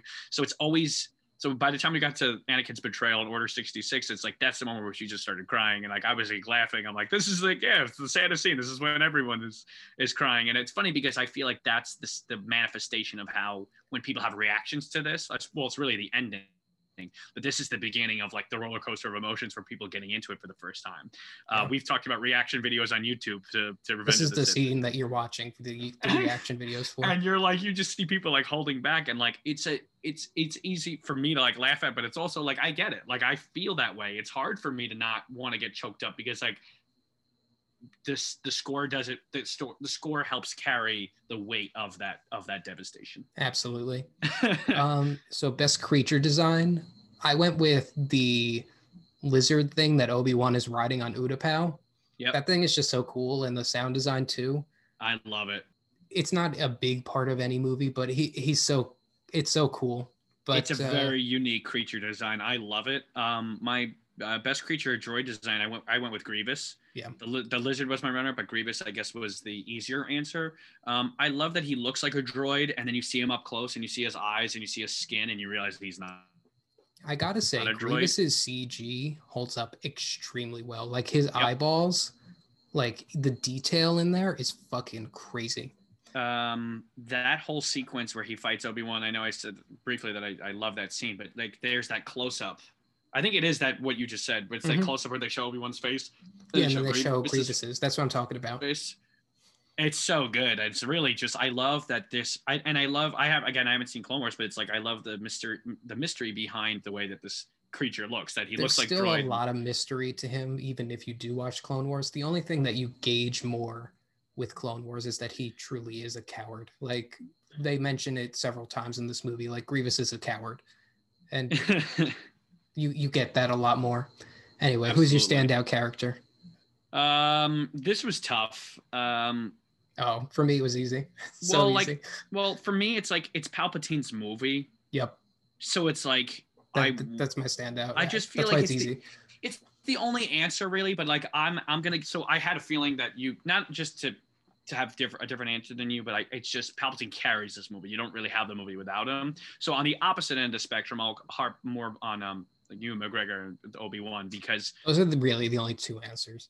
Because really, I mean, like, because with Obi-Wan, he's this, again, with the manifestation of like that line between human and falling on human emotions and then falling with Jedi politics. It's like, yes, Anakin is the central character in terms of that dispute, but Obi-Wan is like he's a very real, heartfelt character, and you really feel this more than anything else. And again, that's a testament to Ewan McGregor's acting. What's fascinating is Palpatine and Obi-Wan are very much like the angel and demon standing on Anakin's shoulder, and yet Anakin's involvement in the story can be the focal point. If you walk away saying he's the standout character, I understand, but I feel like the machinations around him, to me, are more interesting than his character himself. Sure. So Palpatine's manipulation, his years of planning, come to fruition in this movie. Yeah.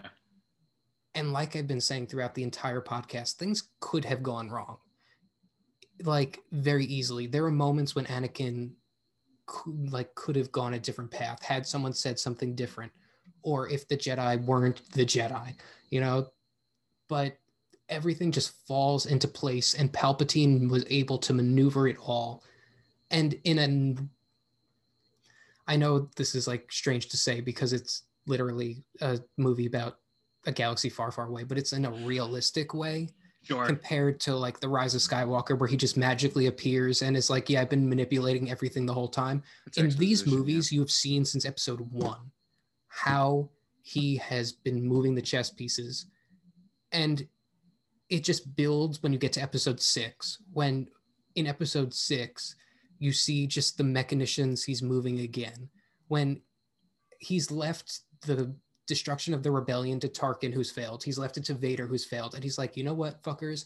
I'm going to do it myself. I'm going to set the trap, But so to me, no, it's good. And I think it's good that's, like you said, that the angel and demon on Anakin's shoulders is a great representation of who those characters are. And it's the reason why I think they're the two standout characters, because they're both the polar opposite characters who, like you said, feel like they maneuver in a realistic way.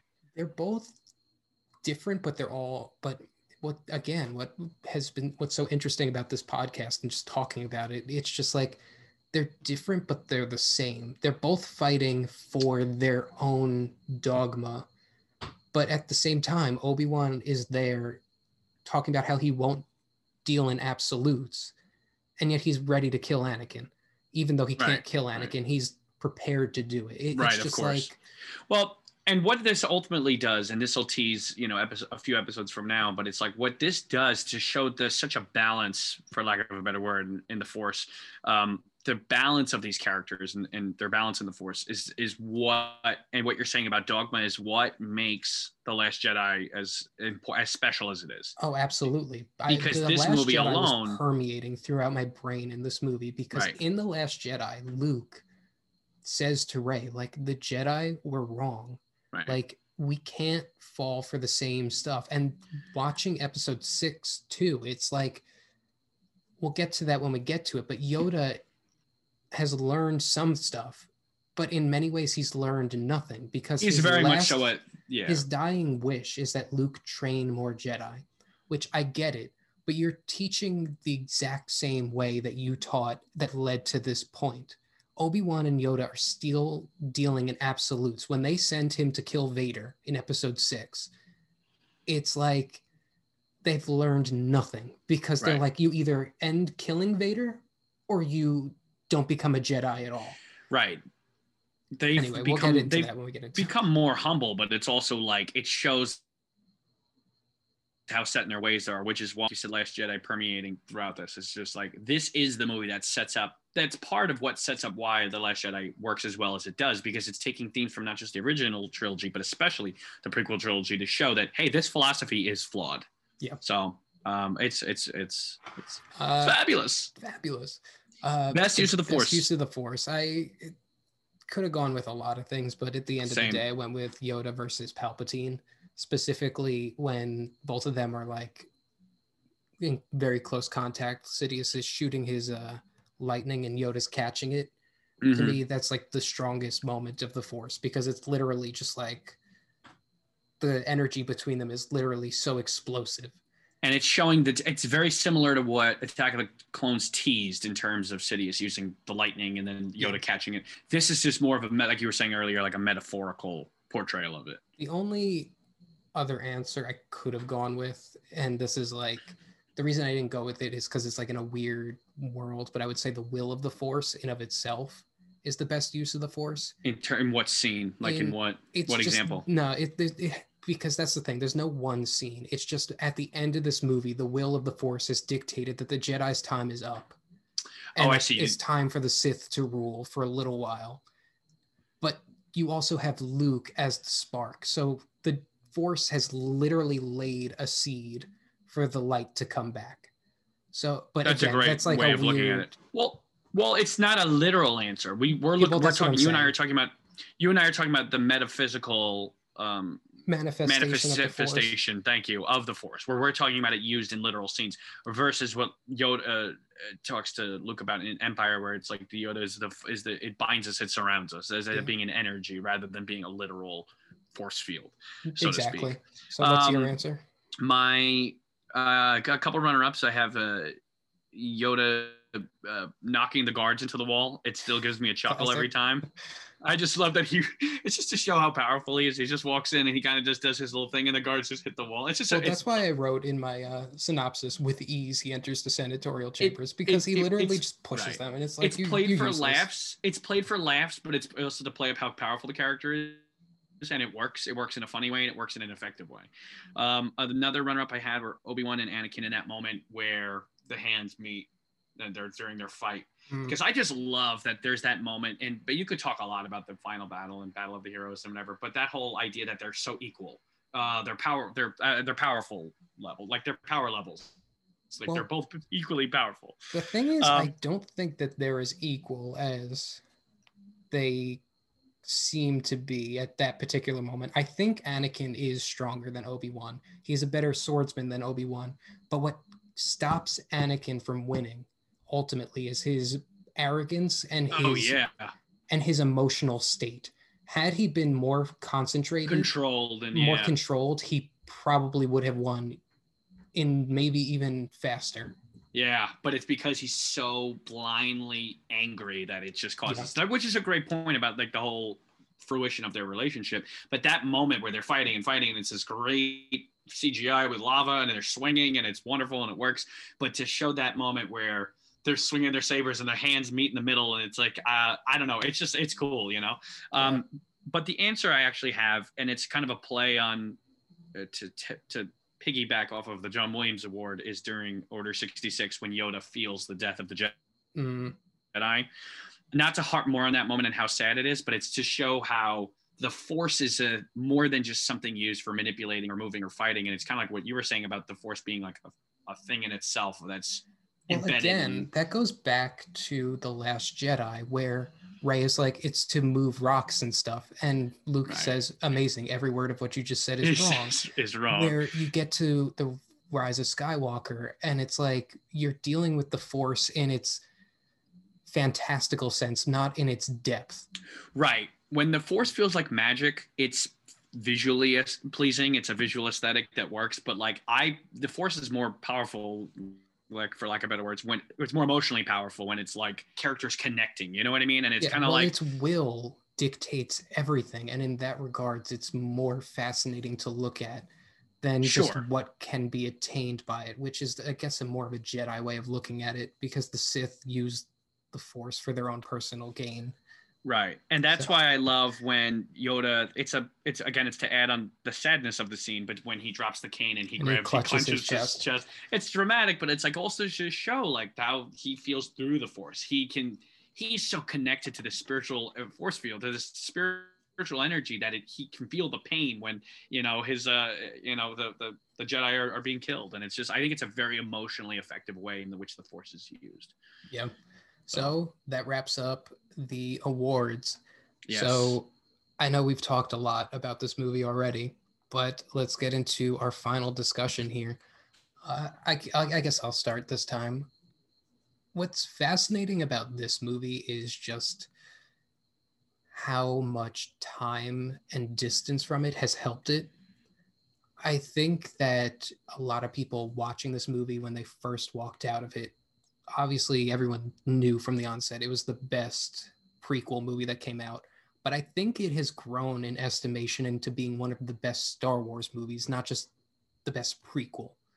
You know, like a lot of people that I show the Star Wars movies to, or even a lot of the YouTube reaction videos that I watch, a lot of people walk away going, this is the best Star Wars movie they've seen, not just the best prequel they've seen. Maybe it has to do with the fact that they've watched 2 boring movies prior, but there's something about this movie that George is untethered to the rules in it, maybe, because you know where it's going and where it has to go, and you know how sad it's going to be. And, you know, you think it's a Star Wars movie, maybe he won't go there, but he does.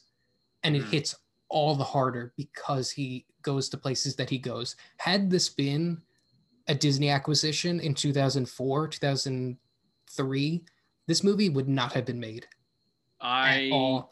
Disney will never, ever show a child getting killed, ever. I was going to say, I think that part of what you and I just talked about off air is that the whole idea of the Disney personification and the problems that I have with how safe it feels. And like, again, and I would love to be proved wrong, but like, I think that's a good point. I think that proof against it is Rogue One when they all die, but at the same time, sure, I'm not saying that they're not ballsy, but I think that like in terms of showing the personality of, you know, a grim, realistic, dark kind of personification of any element in a movie, it's something that doesn't like it's the nature of Disney. I think that even in the end of Rogue One, it feels Hollywood, not in a bad way. It's an incredibly effective ending. We'll obviously talk about it soon, but it's like, it's not the same as when you watch Revenge of the Sith and the darkness of it. And like you said, even him killing a child, it's like there's these little moments where it's like, oh, children, they like are children, not just a child, not just one child. They're crossing the lines. Well, no, I'm harping more of just the Master Skywalker. Oh, they show the bodies of the children. Yeah, but I think that even if Disney decided to make the prequel trilogy, if they got this deal in 2000, if they got the deal back in the day, I think the movie still would have been made. It would have been made similarly. Maybe they would have been a lot different, but I think that part of what makes it special is that George does go full blown. Like, I'm going to go dark as dark as I can with Star Wars without it being like, you know, more intense than it needs to be. This is the most intense of all the Star Wars. Not only is it the most intense, but it also has the most depth than any other Star Wars movie. You and I throughout the podcast had to stop numerous times and talk about the segments that are happening and just the how much depth is behind things, you know, not just on a like Palpatine is doing this to pull the strings here kind of way, but in a metaphorical sense. We talked about obviously Plagueis' story and the opera, like what's playing at the opera. We talked about the fight between Yoda and Sidious, but we didn't talk about Mustafar itself, and how it's literally a manifestation of Lucifer going to hell. It is a fallen angel looking out on his new kingdom, which again is expanded in Rogue One when he literally has a castle on this molten lava planet. The IMDb note is that George wanted to make his version of hell, like the galaxy's version of hell. That's basically what Mustafar is. So I think that like I had alluded to earlier, saying that there are people who perceive this as the only necessary prequel, whereas I think that the whole build up to it is what makes it special. But like from beginning to finish, it's filled with grandiose moments that drive the importance of the prequel saga in general.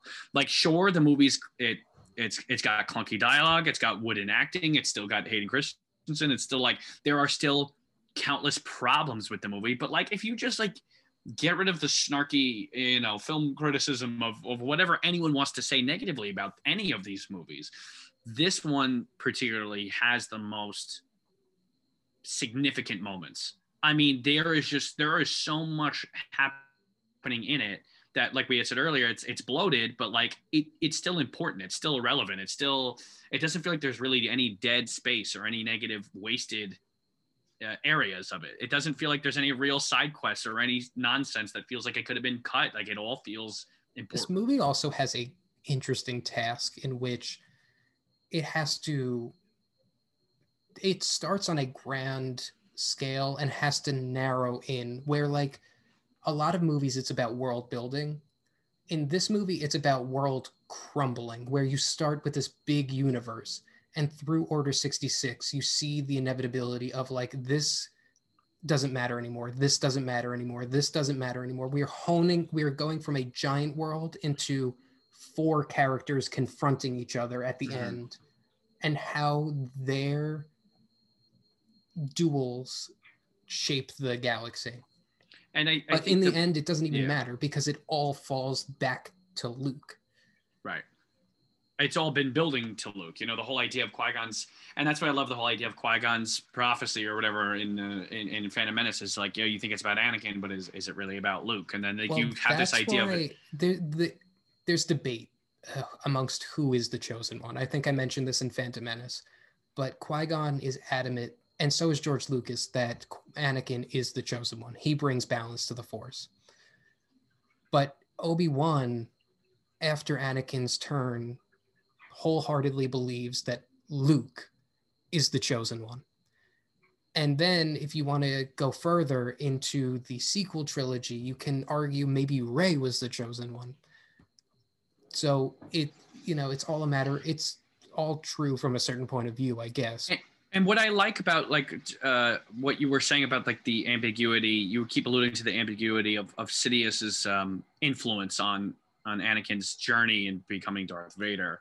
And so I think that what I like is that the idea of the chosen one and the prophecy, not necessarily, I know this is a little like vague and a little like, I guess, it's a little spiritual mumbo jumbo of like the will of the notion of the Force, but it's almost like more of the manifestation of an idea rather than a person. Like, sure, like, because like Anakin is the chosen one to agree, and then obviously by the time you get to Return of the Jedi, it's like he's the one who ultimately makes this decision that brings the balance. It's in his death that brings it. It doesn't really anymore, because Sidious survives, which undercuts everything. But which we'll get to when we get to that. But even then, the whole idea of what Rey represents in terms of what Luke and Anakin once represented is the term of the Force being a thing in itself, and the chosen one being like just the person who carries whatever that balance is. But that is truly the crux of it. What does balance mean? Right. To the Jedi, balance means that the Jedi take the Sith and continue their rule over the galaxy. Like, they continue to be who the Jedi are. Where Palpatine takes it to mean, no, the Sith are going to rule. But then, in terms of the movie here, there, in a sense, he did bring balance to the Force, because in the movie canon, forgetting the TV shows and all the other Jedi that survived Order 66, you have, at the end of this movie, you have 2 Jedi and 2 Sith. You have Yoda, Obi-Wan, Sidious, and Vader. That's it. Mm-hmm. And then once Luke begins his training, Obi-Wan dies, meaning that the balance is upheld. It's still 2 and 2.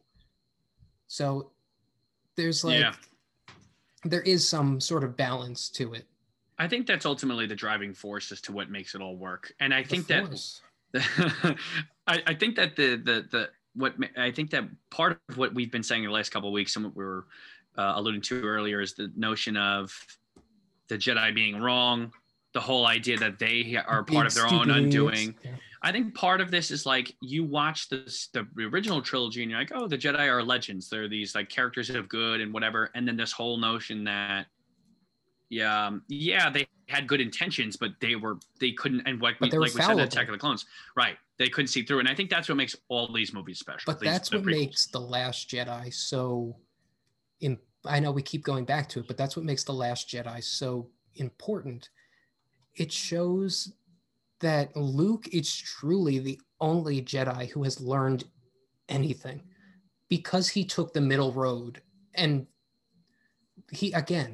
Obi-Wan and Yoda tell him flat out, kill Vader, kill him. Like, you can't have balance unless he is dead. Mm-hmm.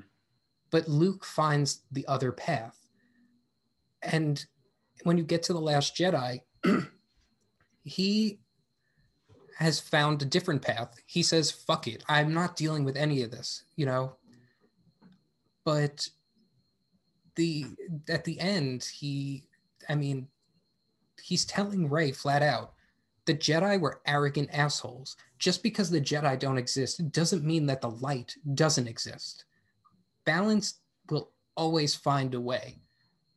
So again, we'll get to that when we get to The Last Jedi. But this is the movie that kind of teases those themes even more so. It makes those themes so much more important. So that's all to say is the importance of Revenge of the Sith lies beyond not just a movie in itself or the prequel trilogy in itself, but what it represents in terms of the debate between balance in all the future Star Wars movies. I am all the Sith.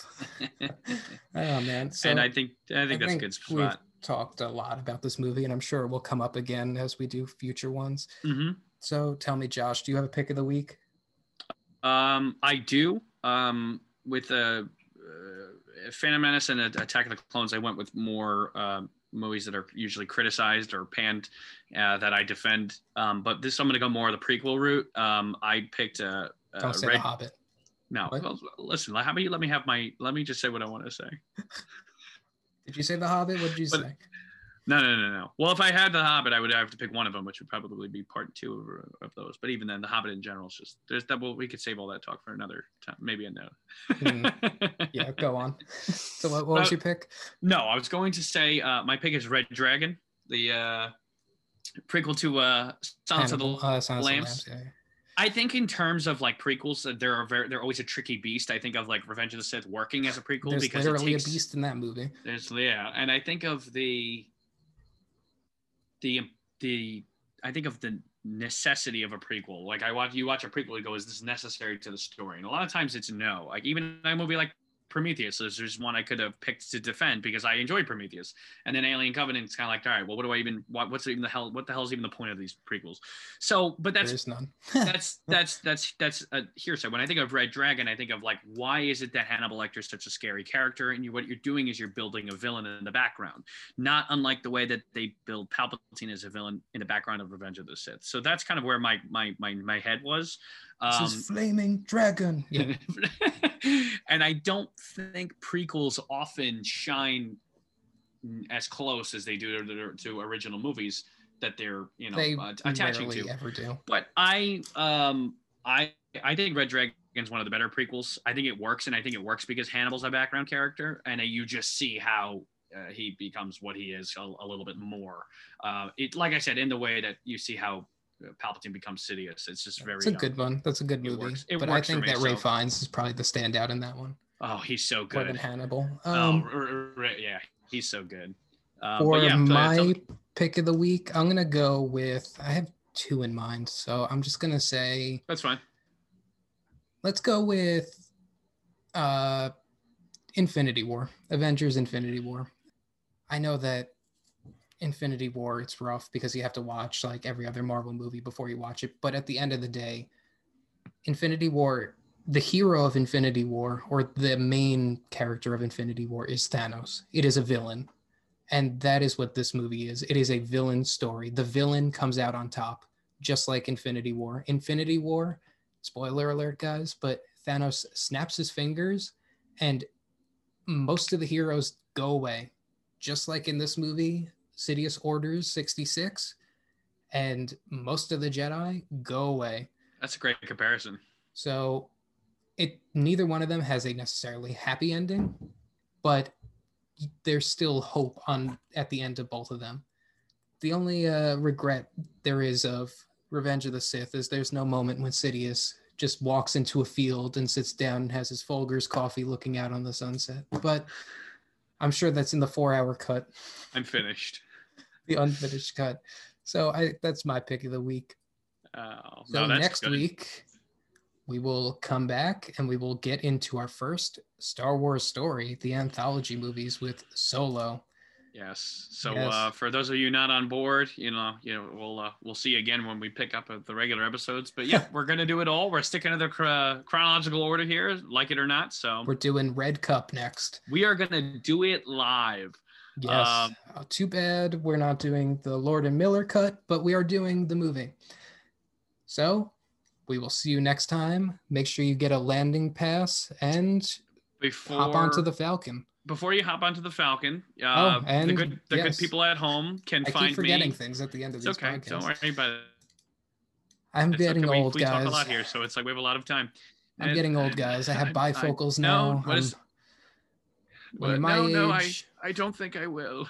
No, I don't think I will. So the good people at home can find myself on Letterboxd at Besh, B-E-S-H. It's exactly how it sounds. And Steve, you can find me on Instagram on Instagram and Letterboxd. Sorry, you can find me on two places at Mr. Film Art. You can follow the podcast on Instagram at Who's Filmography. And now I will officially sign out and say, get your red cups, hop on the Falcon, and get your landing pass. We will see you next week.